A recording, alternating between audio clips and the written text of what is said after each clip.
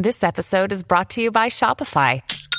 Forget the frustration of picking commerce platforms when you switch your business to Shopify, the global commerce platform that supercharges your selling wherever you sell. With Shopify, you'll harness the same intuitive features, trusted apps, and powerful analytics used by the world's leading brands. Sign up today for your $1 per month trial period at shopify.com/tech, all lowercase. That's shopify.com/tech.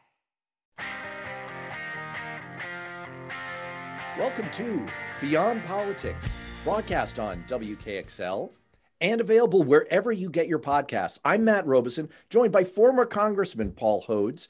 And if you are used to hearing off the record in this time slot when we're broadcast on WKXL, you're not going crazy. I mean, the world may make you think that you're going crazy, but the name of our show has indeed changed because we talk about politics.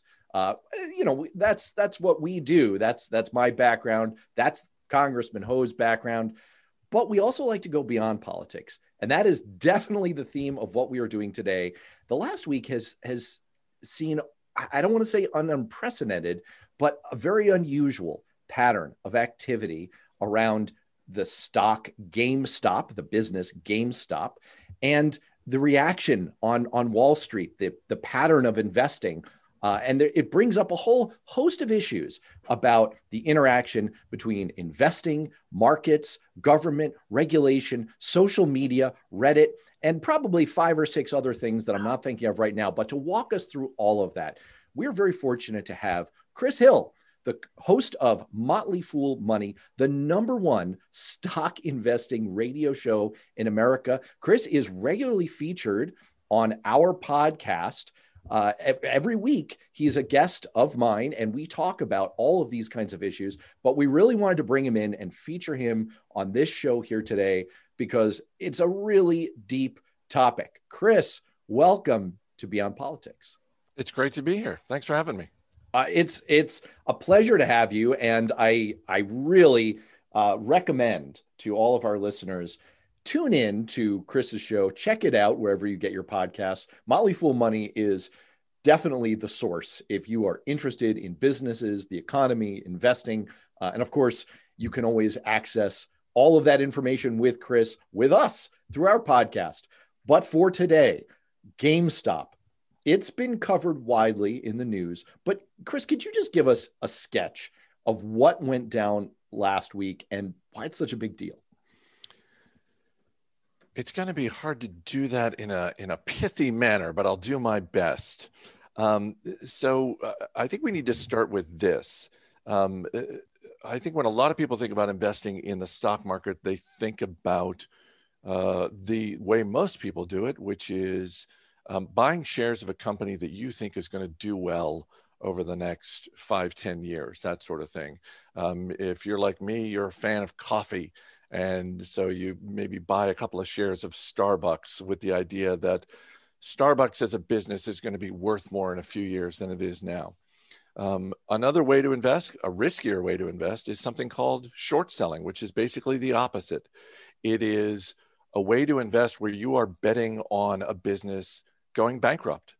And so with GameStop, we have to start with the fact that for a long time, this has been a bricks and mortar retail business that has been, to put it politely, challenged by a world that is increasingly online. And so GameStop as a stock has been increasingly a target, particularly of hedge funds who are looking to sell it short because they think GameStop as a business is in trouble and is probably going to zero. By the way, there are people 10 years ago who, if you had asked them on Wall Street, where do you think GameStop is going to be in the year 2020? You would have gotten a bunch of people saying, oh, it'll be out of business by then. So it has held on despite years and years of people thinking it's going to zero. What has happened is in the online community, Wall Street Bets, which is a forum on Reddit, and it is a very popular forum. There's as many as 2 million people who are on the Wall Street Bets forum on Reddit. Over the past few weeks, they have sort of taken it upon themselves to buy shares of GameStop driving up the price of the stock. And what happens with short sellers is if the stock starts to go up, sometimes short sellers will basically say, you know what, I'm getting out of this. I'm gonna close out my holding. And that also drives the stock price higher. So GameStop in the past month has gone up somewhere in the neighborhood of, I'm just going to round up here, Matt, somewhere in the neighborhood of 2,000%, which is just insane to think about. Usually you have to speak in terms of decades for really great businesses increasing that amount. And in the case of GameStop, the confluence of retail investors on Reddit, some of whom are investing for the first time, some of whom are going on Reddit and making no bones about the fact that they are looking to stick it to hedge funds and cause them some financial pain. And I'm sure within the community on Reddit, there are institutional investors as well. Institutional investors are not sitting this one out. So it's really become this heavyweight fight. It started in pretty modest ways with retail investors getting together on Reddit saying, we think we have an opportunity both to make money and to stick it to hedge funds.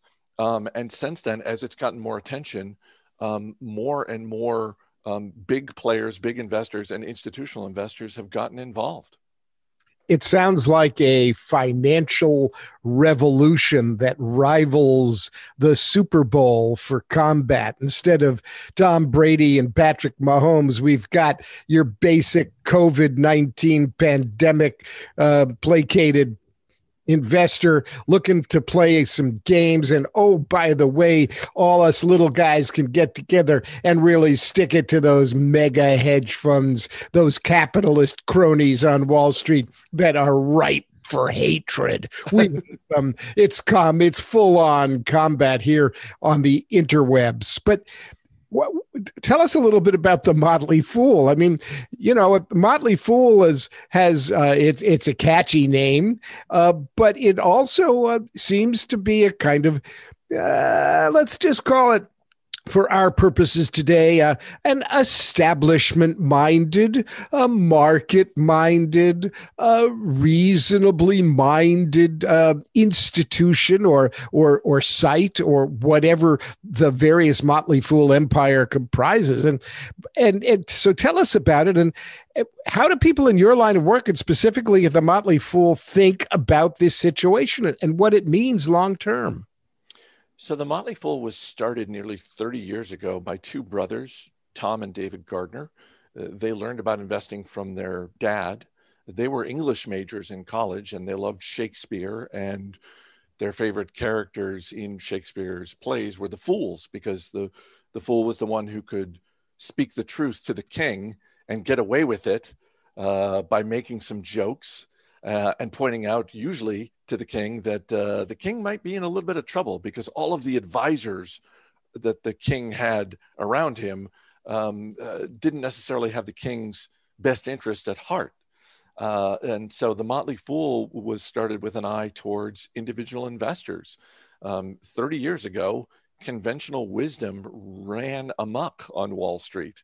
And I would say number one on the list of conventional wisdom on Wall Street, and it still persists to this day, although to a smaller degree, is that investing is really complicated and average people like the three of us shouldn't attempt to do it ourselves. And David and Tom and their friend Eric Rydholm started a newsletter that they just sold for $48 a year just to provide some insight and observation and some stock recommendations. And over the ensuing, at this point, 28 years, the company has grown, has moved online, and the main business of the Motley Fool is stock research. So people who are looking for investment research ideas can subscribe to services at the Motley Fool and get stock recommendations. And it's very upfront in terms of, here's what you're paying and here's what you're getting in return, that sort of thing. What do we all think of this? I almost hesitate to use the word we, because the Motley Fool is a company of 500 people and we're Motley. We have a team of analysts and they don't agree on every stock. which is kind of how we like it. But I think if there is anything we all agree on is that what we're seeing with GameStop is not investing. It is speculation. And there's a big difference between investing and speculation. Whether these retail investors on Reddit realize it or not, they are engaging in stock speculation. And some of them are reportedly doing well with it in the short term.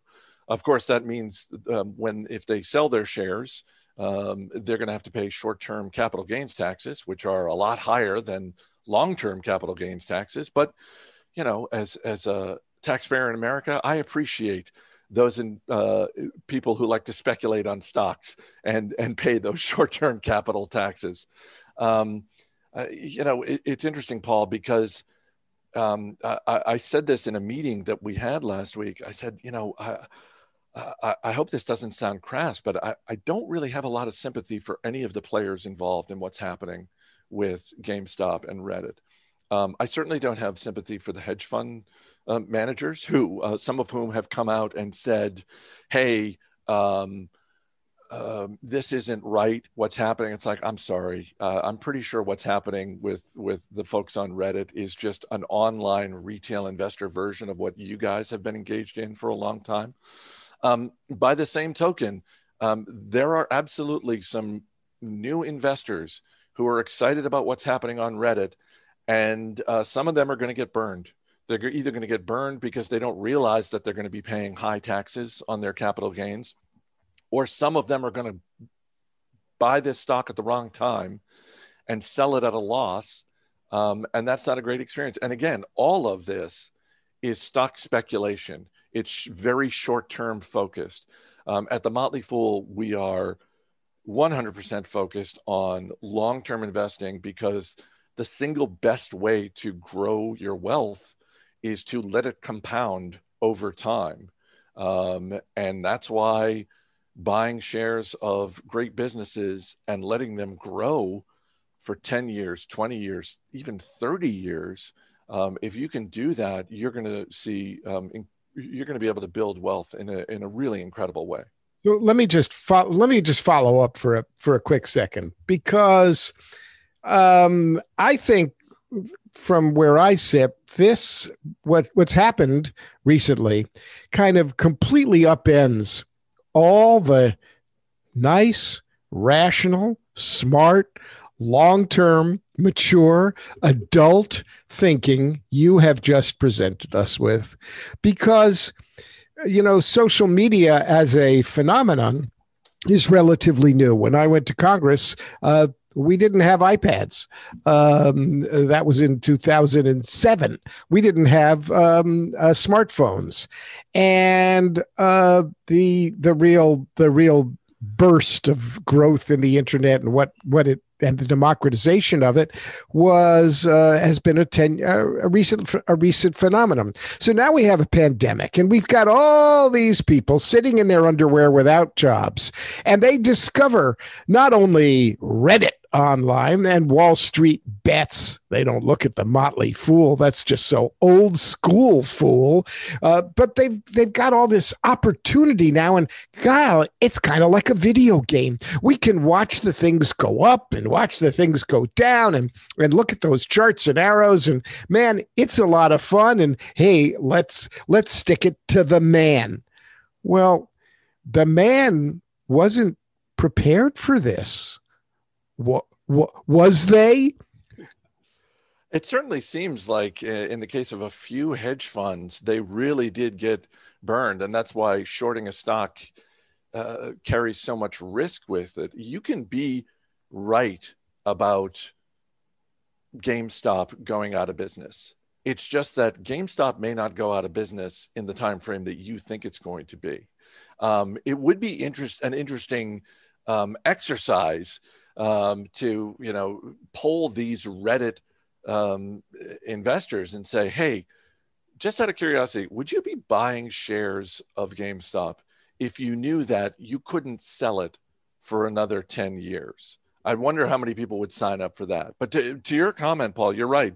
There were absolutely some professional investors on Wall Street who got burned by this.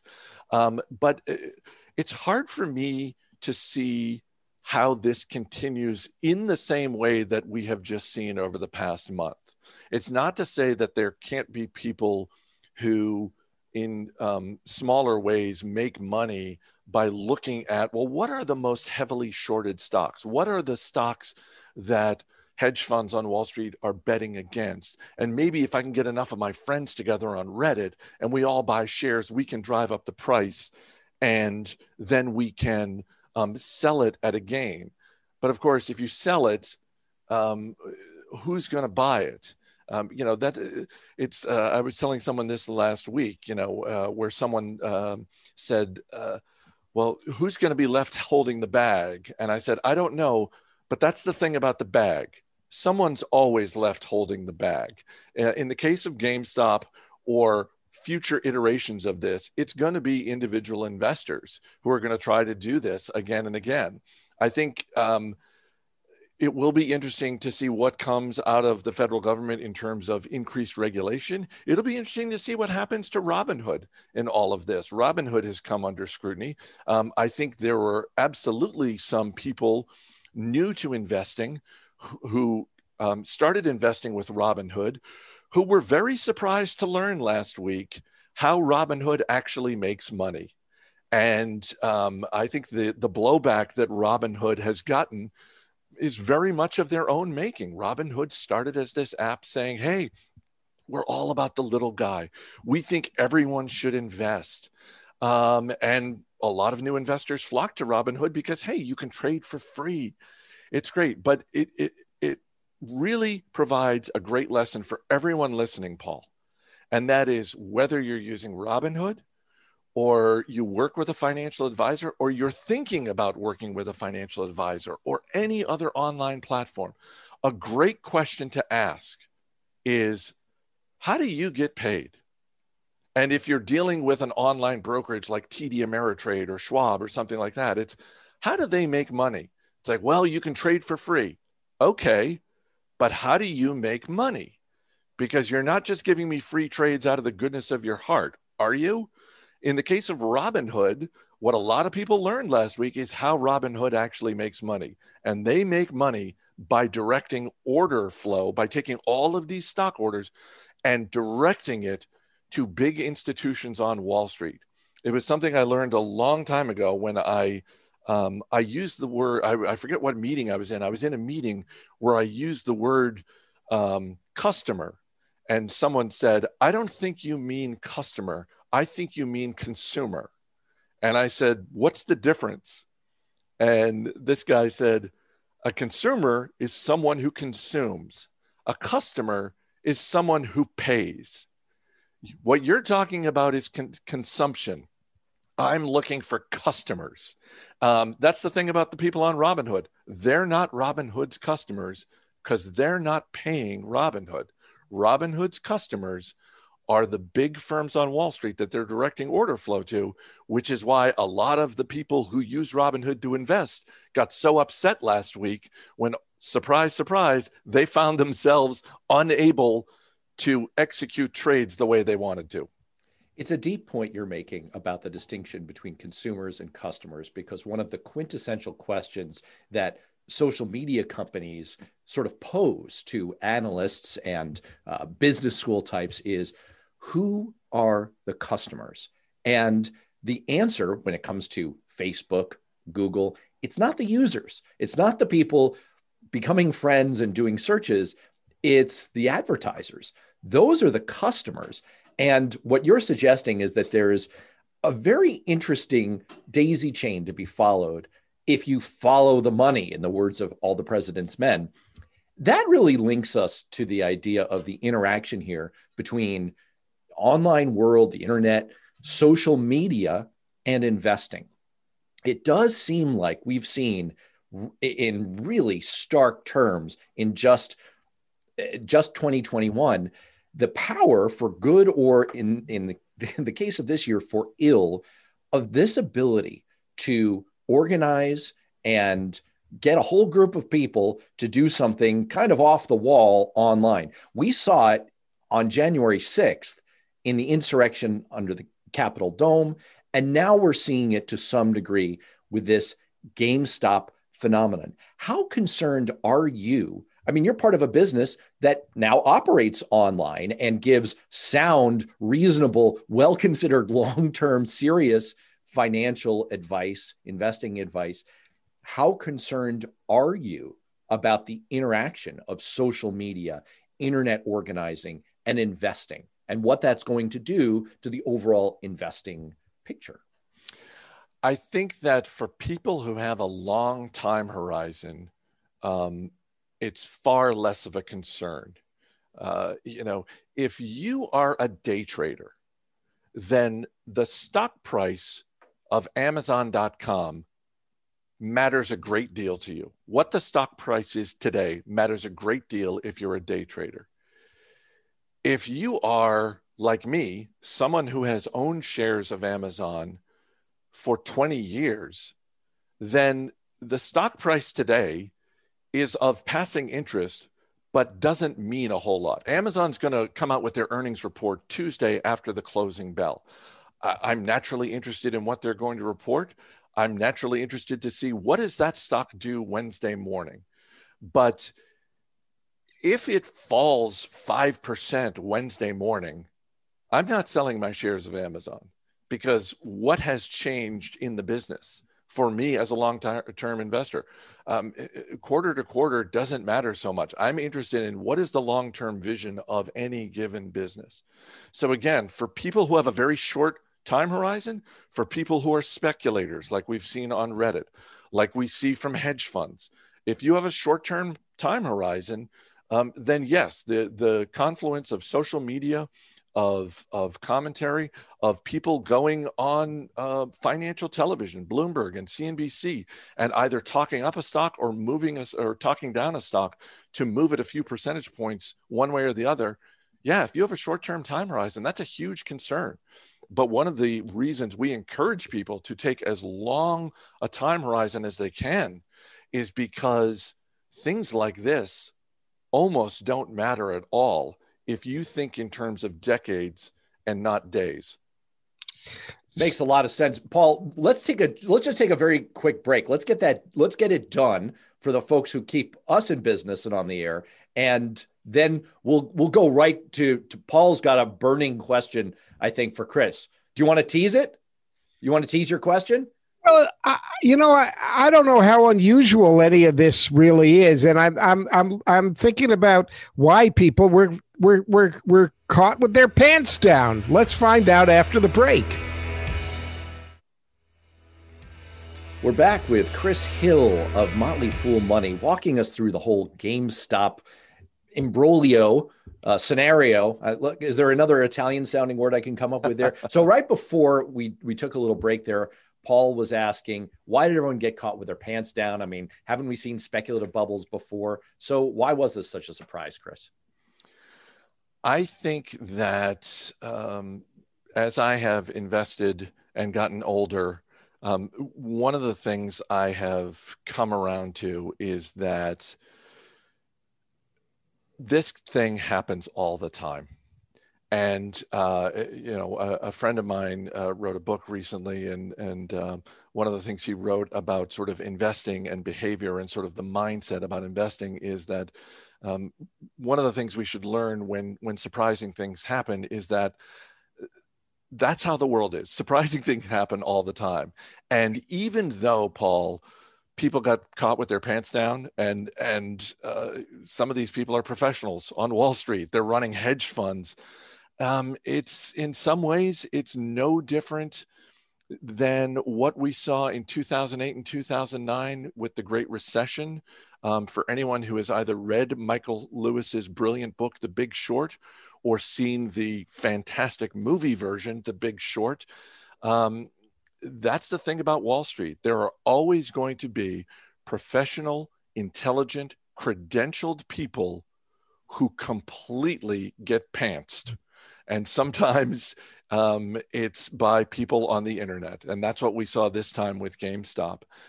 So it's not to say that I think this is going to keep happening over and over, because this is something we've been talking about a lot lately at the Motley Fool, is well, what is the next version of this? Where do we think this is going? Like, if you have this large online community with Wall Street Bets on Reddit, is this something they can do over and over again? Can they just get that list of the most shorted stocks and get together and say, okay, we're all going to buy this? I don't know. I mean, I think that that's going to be tough to pull off in the same way that we've seen shares of GameStop rise nearly 2,000% in a month. I just don't see that happening over and over again with stocks that are heavily shorted. I could be wrong about that, but I don't think that's as likely as some other big surprise coming somewhere down the line. So just to follow up, Mark Cuban, the TV star, investor, rich guy, said just a few hours ago, he said, Wall Street Bets traders are applying the same principles of the digital crypto world to the stock market, and they are loving the fact that the old schoolers are hating it. The old schoolers think they're smarter. They're not. This generation doesn't care what old school Wall Street thinks or says about valuations. They've learned from their experiences watching Wall Street go up and down and making people who aren't them a ton of money that it's a game designed to reward the people with the most money. It's just a game. And now it's being played by the little guys who find that social media give them the opportunity to coagulate into large forces that, hey, we can play this game just like the big guys. We don't need experience. We don't need anything. We need an access to the interwebs and a gang of people who'll all do the same thing. So big guys, your days are over. Your days are done. You valuation people, you experience people, you growth stock people. Come on. The world is now moving in nanoseconds, and if you can't keep up, then we're going to keep it up for you. Again, it'll be interesting to see if they can keep it up. Because today it's GameStop. Is it going to be BlackBerry tomorrow? Is it going to be AMC Entertainment, the largest movie theater in the world, which is a very troubled business at the moment? Maybe. It is interesting to me that, although it's not surprising to me, that there are some professionals on Wall Street who got their noses out of joint because of the dynamic here, because the dynamic of individual retail investors getting together on Reddit is very upsetting. Meanwhile, we saw this same dynamic play out a few years ago with a company called Herbalife. Herbalife was this multi-level marketing business. And the reason you didn't see sort of all these people on Wall Street getting upset about it is because the dynamic played out purely between billionaires. Bill Ackman, a billionaire hedge fund manager, came out very publicly a few years ago and said, I'm shorting Herbalife. I think this business is a fraud. And I think they're going out of business, and I am shorting it. And for a short amount of time, for a few months there, that was working out really well for Bill Ackman because shares of Herbalife kept going down. Turns out there's another billionaire hedge fund manager on Wall Street by the name of Carl Icahn. Carl Icahn and Bill Ackman, not friends, not frenemies, they're enemies. And Carl Icahn said, you're shorting that stock? I think I'm going to buy it. I'm going to buy it because I want to cause you pain. And it did. Again, Paul, it was the exact same dynamic that we're seeing here. Billionaire hedge fund manager shorting a stock.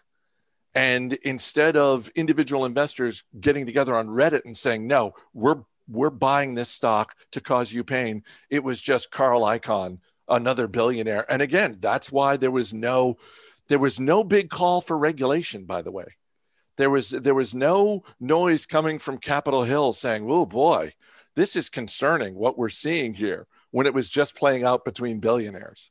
Well, let me ask you the flip side of this for a second. Sometimes when my kids are doing something particularly rambunctious, right? They're beating up on each other, teasing each other, whatever it is, lighting the house on fire. I'll ask them, wait, why is what you're doing right now good?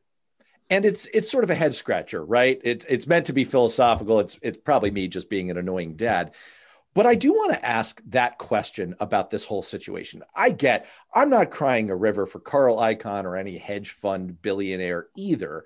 On the other hand, the whole point of the stock market was that companies that are building for the future and providing goods and services in our economy, that they're able to raise money, to invest, to grow their companies, to be able to execute their vision and thrive, and that investors can be part of that rising tide. And so one has to ask oneself in all of this, why is this good? If the tussle over a stock essentially becomes, well, this hedge fund billionaire is going to exact revenge on this hedge fund billionaire. Or you mentioned the AMC movie theater. Apparently there has been some activity around that. And it's also caused an overflow effect onto the AMC channel, which is not affiliated. And it's just, regular investors saying like, oh, AMC getting confused. So now you've got a real company, right? You've got a real business that employs real people. And these things have consequences. If your stock tanks, it has consequences for your businesses, for the real economy, for people's jobs, for people's well-being. So Chris Hill, why is all of this good? And if I could just piggyback one other question onto that, if it's not really good, again, buyer beware, but if it's not really good, really shouldn't there be some regulation to try and get back to the core purpose of what the stock market is for? Well, I think that's the key, what you just talked about, the core purpose of what all of this is about. Paul, you mentioned people on Reddit looking at this saying, hey, for us, this is a game, and this is just how we're playing the game. At the Motley Fool, we're playing a different game, and we encourage others to play a different game. And it's maybe a less exciting game, but it's a game that if you play it right, you sleep a whole lot better at night. And it's a game focused on long-term investing. To your question, Matt, I think that this is where I want to urge caution for any legislators who might be listening and preparing regulation, because I think we could be going down a road of unintended consequences. I've said before, and I'll say again, I love that short selling exists, even though I have never done it and probably never will do it. It's important to remember that when you buy a stock, someone is selling it to you. And so that basic exchange, in the same way when you go to your local farmer's market, you're buying produce, you're buying freshly baked bread. Someone has decided they're going to make it and sell it to you at a certain price, and you agree on that price. It's the same in the stock market. So I think it's important. I think short selling is an important tool, and I think it's great to have in the market. Now, are there ways in which short selling is taken to extreme? Should there maybe be limits on borrowing shares to sell short? Yeah, that's a conversation that I think has merit to it. But, in the past week, we've seen some people just come out and say short selling shouldn't be legal. And I completely disagree with that. In the same way that you should be allowed to invest in growing businesses, I think people should be allowed to invest in such a way that says, I don't think this business is going to be here, and I'm going to bet the other way. Again, I hope that the conversations around new regulation are thoughtful and cautious. So, as we've seen in 2021, there are discussions around two different kinds of controls over what happens when people get together on social media and do crazy things. We've often been talking about norms and guardrails. And norms are what have generally become accepted as acceptable behavior, and the guardrails are those controls that are imposed by regulation of some kind. So we've seen the crazy results in our political world where a president has violated all the norms for 4 years of behavior. And now we're beginning to take a look at the guardrails for that kind of conduct. In the political realm, with the president, you've got the impeachment process, but that, how's that working for you these days? I mean, is it going to be sufficient? Is it a sufficient guardrail to protect against somebody who's so violative of norms that they take us into the stratosphere? And in the stock market and in stock regulation, there are both norms and guardrails as well. I mean, the norms that we've been talking about have been that kind of prudent thought about long-term investing, and you don't want to get too speculative because you're going to get burned. And so we've blown through that norm. At least we've seen a sparkling example of it here with Reddit and Wall Street Bets and Robinhood and investors. And then there's the question of guardrails. Now, some of the guardrails are internal. For example, with Robinhood, this no-fee trading website, Robinhood, like any other brokerage firm that allows people to buy and sell stocks, works through what are called clearing houses. And the clearing houses have to clear the trades, and the clearing houses have requirements for what the brokers will place for trades. And you've got to have sufficient capital to meet the clearinghouse standards. And what happened here to Robinhood, this large, big website, was they ran up against the clearinghouses saying, you guys don't have enough capital to make this market this way and to do all this buying, and we're shutting you down, basically. And Robinhood had to go to its investors and get a new investment of $1 billion to make it possible for them to continue. And in the meantime, they shut down the buying of stock. So there are all that's an example of an internal guardrail that's internal to the current system. So hard cases make bad law. And I'm wondering whether or not that with the revolution in the ability of people to speculate, because I think the social media revolution we've just been witness to is a new phenomenon in a certain way for the stock market as we know it. And is that going to produce heavier guardrails from either internally within the stock market regulatory system, or we'll call it externally from Congress? Because I used to sit on the Financial Services Committee, and believe me,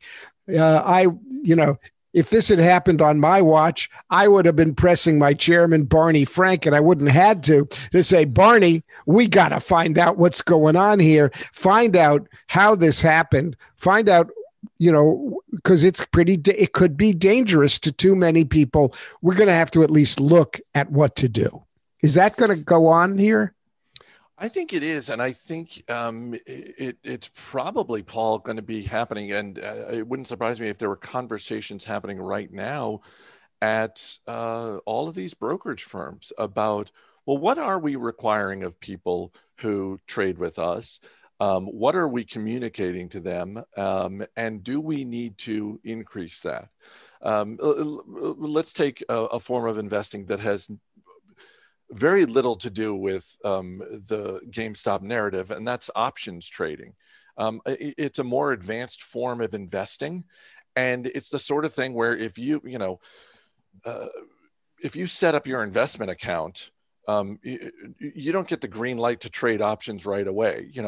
Pretty much everyone from the traditional firms like Morgan Stanley, JP Morgan Chase, that sort of thing, to online firms, Schwab, TD Ameritrade, E-Trade, they're going to make sure that you fulfill certain requirements before they're going to allow you to take on leverage. Again, it wouldn't surprise me if all of these businesses were looking at this in the same way that we've talked about large social media companies like Facebook trying to police themselves so that the federal government doesn't come in and break them up. It wouldn't surprise me if a lot of these businesses were looking to ramp up their own requirements with their own customers so that they can avoid this type of thing in the future. And again, you mentioned what Robinhood had to do. I just look at the promise that Robinhood has made for years to its I was going to say customers, to the people it's trying to get onto its platform. And the people that it did get on its platform, the whole, hey, we're for the little guy, everyone should be allowed to trade. And then when push came to shove, they had to break that promise, because if they didn't break that promise, their business was going to be broken. So in the absence of guardrails either applied by government or by these companies in terms of their internal setup to try and save people from themselves and save the lack of wisdom of crowds from melting things down, what advice do you give? Is the Motley Fool giving right now above and beyond sort of the traditional high level, look, long-term thinking, prudent, intelligent, value-based investing? You mentioned earlier, for example, asking oneself the question, where is this company making its money that you're thinking of working with? That sounds like really good, practical, advice and kind of a watchword. What else can you say to listeners in terms of applying some caution to their own investing, to how they look at a situation like this? Maybe they're tempted to get in on it. What should people watch out for? And what does a smarter approach and set of questions to ask oneself look like? It's a great question. Here are three thoughts. The first is use what's happening right now as your own personal wake-up call to look at your investments, to look at, even if you're just not someone who owns individual stocks, but maybe you've got a 401k plan, maybe you've got a pension plan of some sort, any kind of retirement plan. Use what's happening right now with GameStop as a wake-up call for you to say, you know what, I'm going to set aside 30 minutes of time in my week, and I'm going to look at where my money is and ask myself the question, am I investing the way I should be, or can I be doing a better job of that? A second thing is a great question to ask when you start looking at individual businesses, as you said, Matt, is how does this company make their money? The second question you want to ask is, how's this company going to make more money in the future? Because that's what is going to reward you as a shareholder. Whether it's a basic business like Starbucks or Dunkin' Donuts, or some of the more tech-focused businesses like cloud computing and sort of video game chips. So that's another thing. And the third thing is, particularly if you are thinking in terms of 10, 20 years, maybe even longer for your younger listeners, or for listeners who are maybe looking to set up investment accounts for their kids or their grandkids, here's a question to ask. Which way is the world going? Matt, you and I have talked before about digital payment companies, Visa, MasterCard, PayPal, Square. These are businesses that I think have bright futures, because I think we as a planet are going to be using less cash in the future than we're using right now. So when you ask, well, what is the way the world is going? In a way, that gets you back to where we started this whole conversation with GameStop. The reason there were so many hedge funds on Wall Street that were betting against GameStop is because GameStop is a business, not was, it is still a business that is built for an older time. It is a bricks and mortar business that is trying to convince people to come into the stores in a world in which all of us are increasingly buying more and more things online. So when you ask, how does this company make money? How are they going to make more money in the future? And is this a business that is going the way the world is going? I think those answers get you to a good universe of stocks you can buy shares of. Chris Hill, host of Motley Fool Money, the #1 stock investing radio show in America, bringing us some deep analysis and insights, as well as some really good practical advice in our own financial picture. On behalf of Congressman Paul Hodes, I'm Matt Robison. Chris, thanks for being with us. Thanks for having me, guys.